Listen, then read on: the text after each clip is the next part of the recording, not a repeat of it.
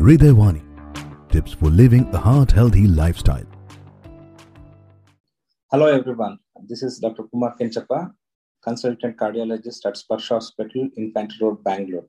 Today I'm going to talk to you all about dyslipidemia and its effects on the heart and diabetes. Dyslipidemia is a term that we use when there is increased or decreased levels of a specific type of cholesterol, that is the fat in the blood. There are multiple types of cholesterols like triglycerides, LDL, low density cholesterol, or high density HDL, high density cholesterols. In this, LDL cholesterol is considered as the bad cholesterol.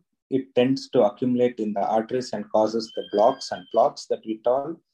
And HDL is a good cholesterol, which clears this LDL cholesterol. Triglycerides, again, are a type of cholesterol which we see rise in the diabetic patients. So the worst part of having this dyslipidemia is that you might not be aware because it does not cause any specific symptoms.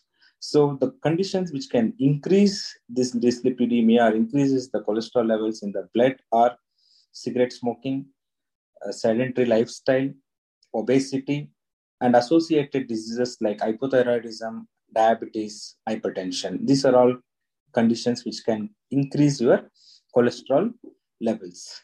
So as I told you, the blood cholesterol levels increase or decrease will not cause any symptoms, but it can give rise to target organ damages and cause very dangerous situations, like it can cause an heart attack in the heart, it can cause a stroke in the brain, and it can cause peripheral vascular diseases in your lower limb arteries and many other things.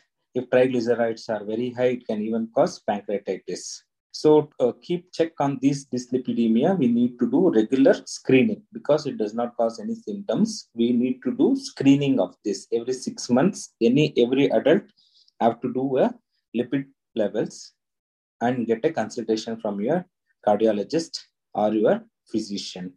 And there are specific drugs that your physician or a cardiologist will give. If there is an increase in triglycerides, there are specific drugs. If there is an increase in LDL cholesterol, there are specific drugs. HDL cholesterol, I told you, it's already good cholesterol. There is no medication to increase HDL cholesterol.